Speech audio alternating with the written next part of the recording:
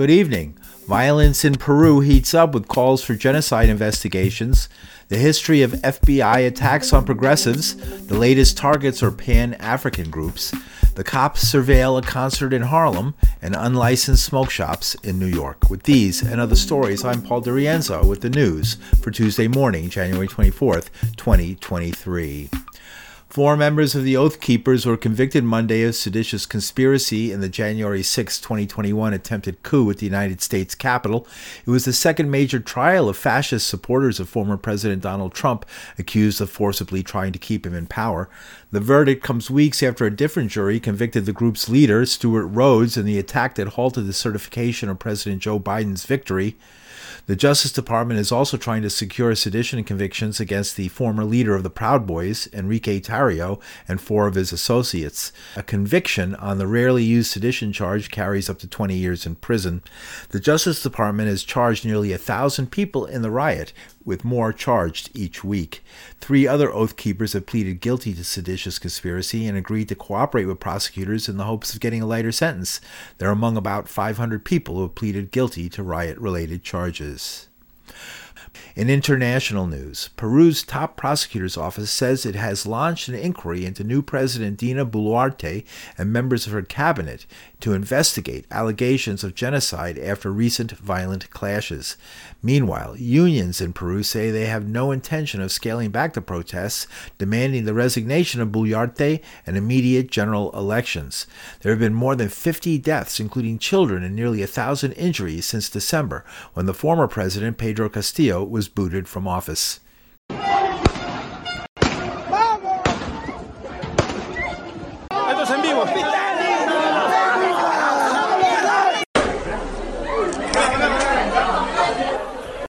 In related news, Castillo ally Evo Morales, the former Bolivian president who was banned from entering Peru on Monday, has also called for an end to what he says is the genocide of our indigenous brothers. Meanwhile, Peruvian police invaded San Marcos University with armored vehicles, arresting large numbers of farmers who had joined students in the protests against the regime. Peruvian journalist Francesca Emanuel says the unrest is a result of Peru's bitterly divided society. Peru is an extremely segregated country where the economic and political elites live only in Lima, from where they run the country, and they are excluding the rest, not only with economic neglect, but also with constant racist attacks that are normalized by the media and by the politicians. The indigenous and the poor from rural areas are second-class citizens, the root of this protest. So there were huge protests in the capital last Friday following a general strike, and those protests were brutally repressed by the police. Police even caused a huge fire in the center of Lima. The building was set on fire by tear gas canisters. Of course, despite the evidence, the Peruvian government says that the fire was set by protesters, but the owner of the building denies it because he even saw how the building was set on fire by the canisters. A few days ago, the prosecutor's office said that it was launching an investigation against the president and her prime minister for genocide. However, various human rights organizations have denounced this investigation, saying that it won't bring justice.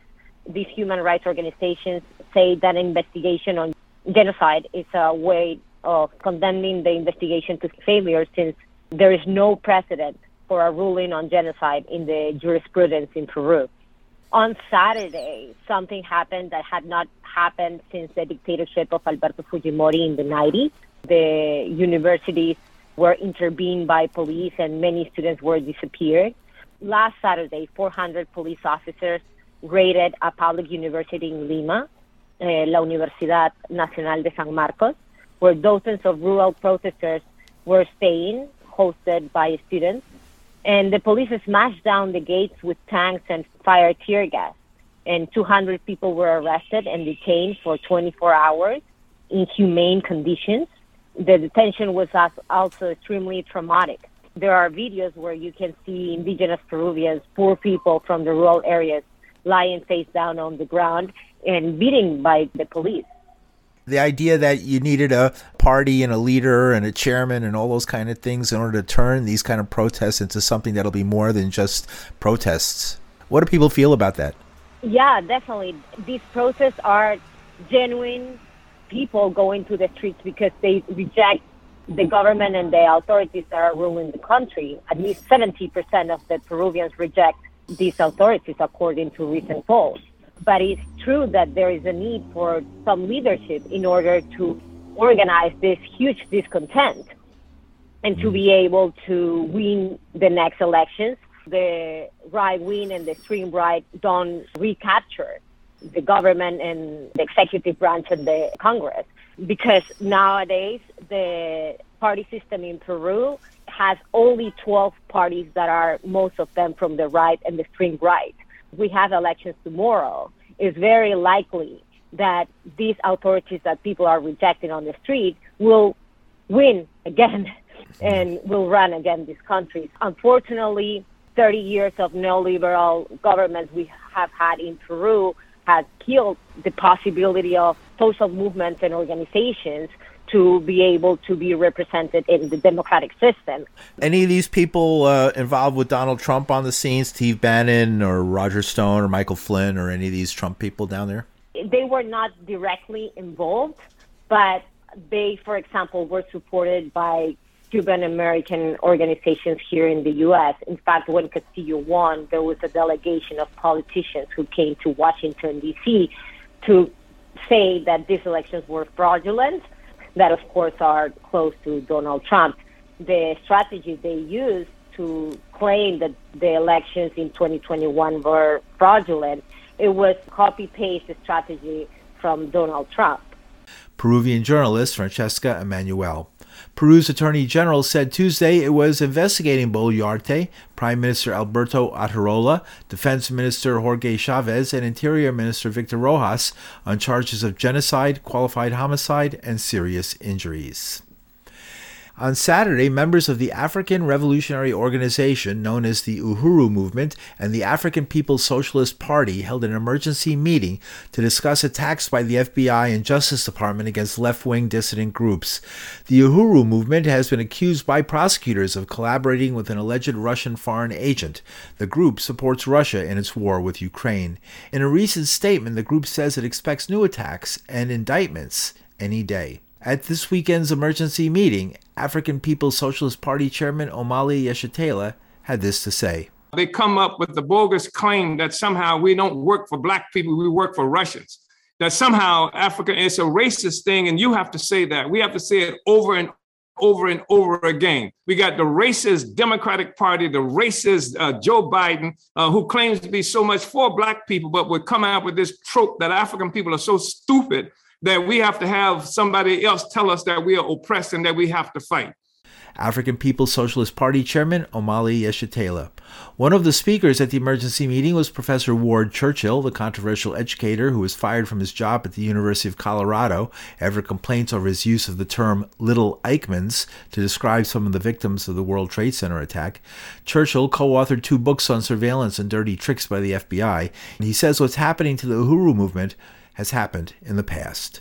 This is not something specific to this election context, okay? They've been doing this since before I was born. You can date it back. Communist Party USA, for example, every election they attempted to participate or did participate in, they were targeted for discrediting by the FBI quietly with friendly or cooperating journalists, as they called it. The Socialist Workers' Party, same deal.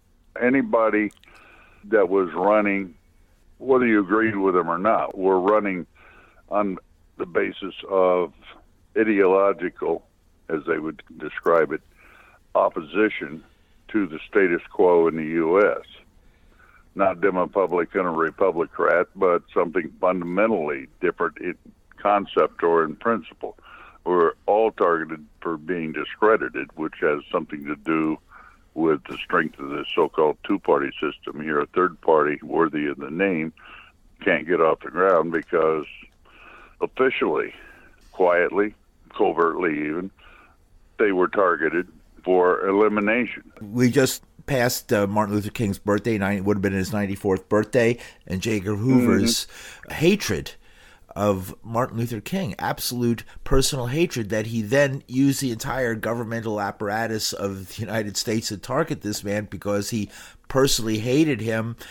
There's a possibility here that this is a sort of self-loathing, and it's multi-layered. Chairman Yeshitela and other followers of his organization have been targeted because they don't toe the line on the war in Ukraine and Russia. Not even necessarily a matter of whose side you're on. I'm not, frankly, intimately familiar with the Uhuru movement's position with regard to Ukraine or the current leadership of what used to be the Soviet Union, any of it. But it's also irrelevant.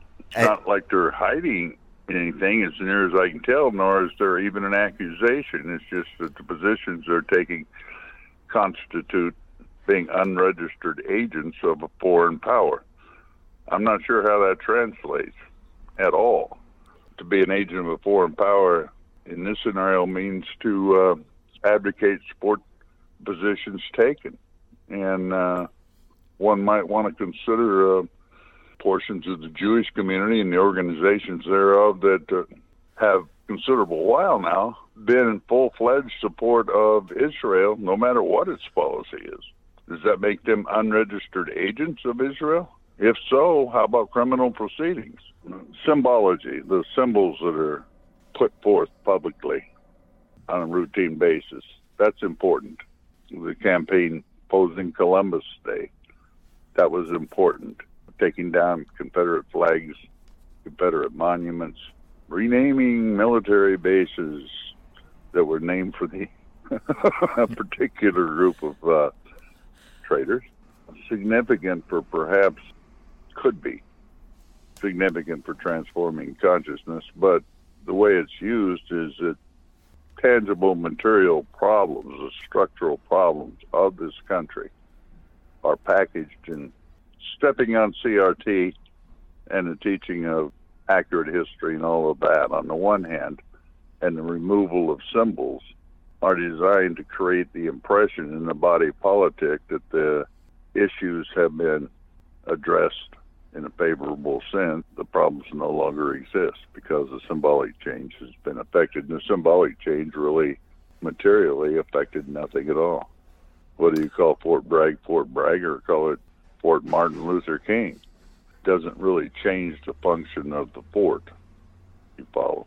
Concessions that are made by the status quo to preserve the status quo, and anything more substantive than that's going to be addressed in the way Omali Yeshitela and the Uhuru movement are at this very moment being addressed, and the way people who have serious, fundamental, one would say radical in the sense that the word means the root of the problem, to change the basis of white supremacism, change the basis of fascist corporate interface. Corporatism is what Italian fascism branded itself during the 1920s and 30s, a term which is really without owner in the society as a result of the indoctrination and the nature of mainstream discourse, and that's what's to be preserved as a rationale, protecting the doing of business as usual in the United States. Professor Ward Churchill. In more news, a former high-ranking FBI counterintelligence official who investigated Russian oligarchs has been indicted on charges he violated U.S. sanctions against Russia. Special Agent Charles McGonigal was based in New York. According to an indictment released Monday, he worked with a Russian billionaire, Oleg Deripaska, referred to in code as the Big Guy. McGonigal was charged with violating and conspiring to violate the International Emergency Economic Powers Act, conspiring to commit money laundering and money laundering. This month, celebrations marked what would have been Martin Luther King Jr.'s 94th birthday. With Black History Month arriving in February, a little-known side of King has come to light: his commitment to the anti-war movement at the height of the U.S. conflict against Vietnam. Jared Ball is professor of communication and African studies at Baltimore's Morgan State University. He says King's legacy wouldn't be complete without his contribution to world peace. Started a little bit beforehand. In fact, there had been a number of efforts to curtail his ever-increasing radicalism and condemnation of the war in Vietnam and U.S. aggression abroad. He had been warned as early as, well, really, right after the 1963 speech, March on Washington. William Sullivan had already tagged him on behalf of the FBI as the number one threat in bringing the Negro over to communism. That had been a constant concern. Of course, it was written about in the counterintelligence papers as well, that it was a concern King was heading in that direction. But to your point, yes, I think that there are strands within the Black liberation struggle and civil rights struggle that were anti-war, but those strands, as King found out, as he increasingly took that position, were marginalized and condemned by the mainstream civil rights establishment and the mainstream press, which is why King, at the end of his life, was not the beloved, revered man that we claim he was today, or claim he is today. He was much maligned and targeted for marginalization because of those increasingly radical politics. All King had to do was stick to civil rights. King realized, as he said very clearly in his own lifetime, that civil rights, the Civil Rights Act, the Voting Rights Act, was insufficient in addressing the material conditions that Black people continue to suffer.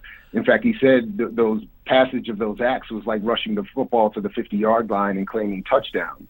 As King moved north with his struggle in the summers of 66 and 67, as he became increasingly clear of the machinations of capital and capitalism, it was impossible for him to accept the limited focus on civil rights, because as he became ever more overtly clear that the problems facing Black people here in the United States are intimately linked to the oppressive conditions the United States supports abroad.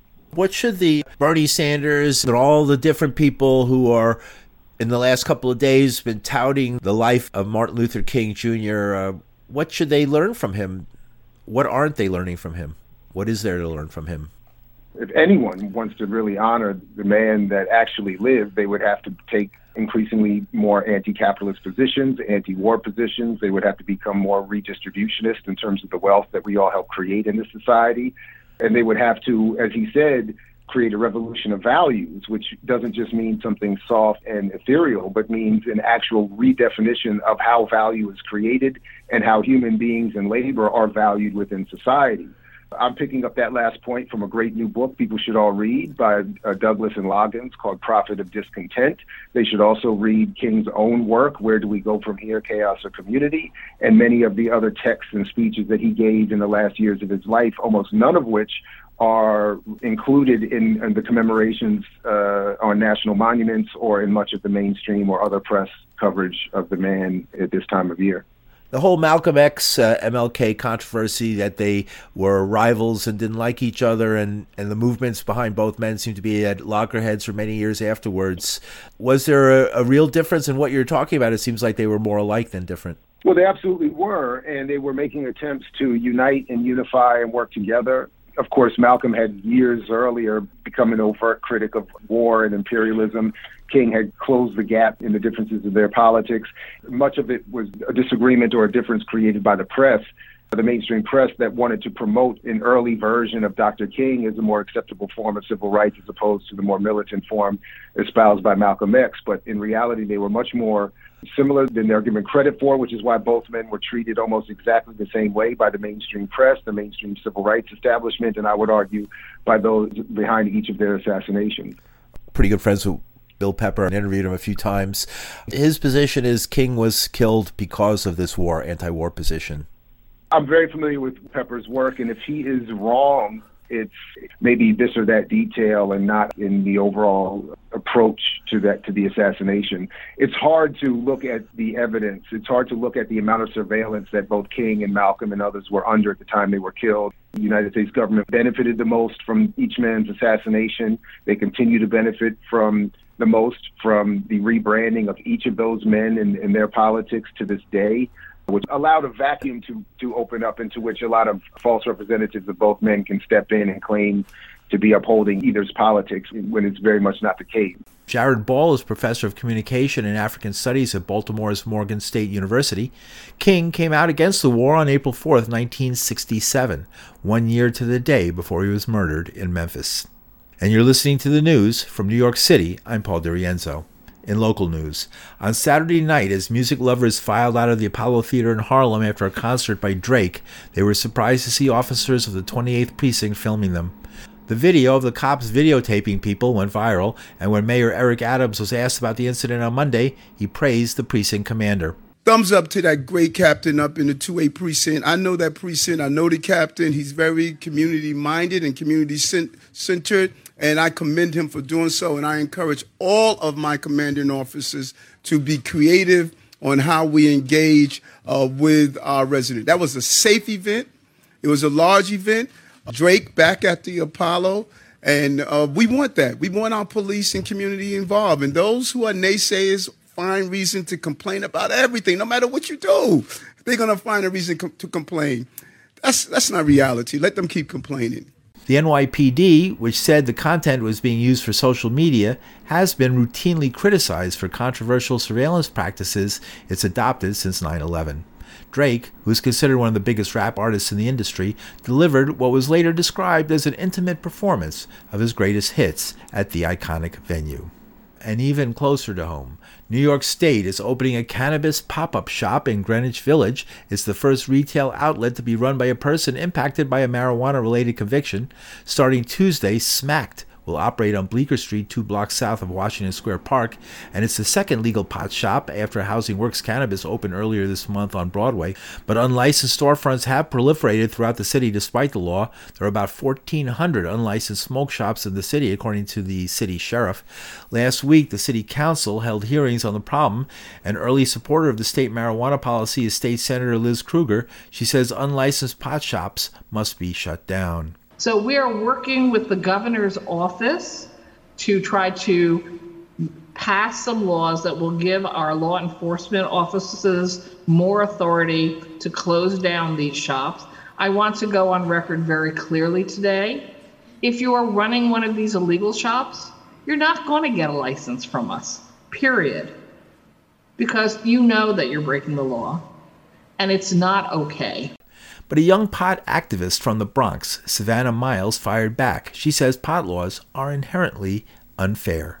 The distinction between breaking the law and breaking a law that was intentionally designed through the war on drugs to break us is something that we need to spend more time thinking about. The law was literally designed to harm us, so why would we not continue to break the law if it's not continuing to adhere and adapt to be equitable to the processes and equitable to the people who have been most closely impacted? It has not even been equitable to the card applicants in themselves. All of the dispensaries that are opening are centered around Manhattan, and there is no conversation about what is going to happen to those in the Bronx. The conversation is kind of silent. But as far as enforcement, the first community that was brought up by the sheriff was the Bronx.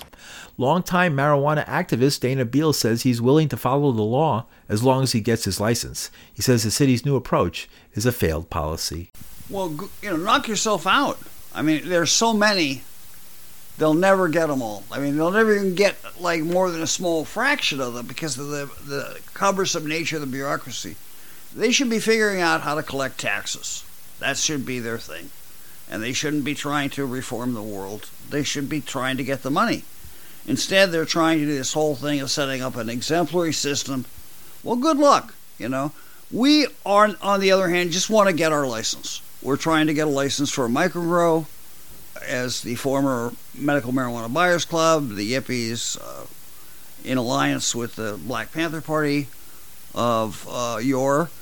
What makes you a legacy?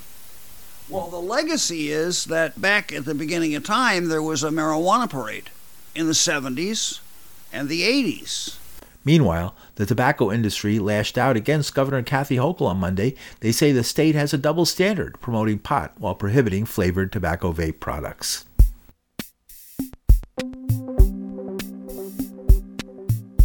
And that's the news for Tuesday morning, January 24th, 2023. The news is produced by this reporter. You can hear the news at pauldirienzo.com from New York City. I'm Paul Dirienzo. Thanks for listening.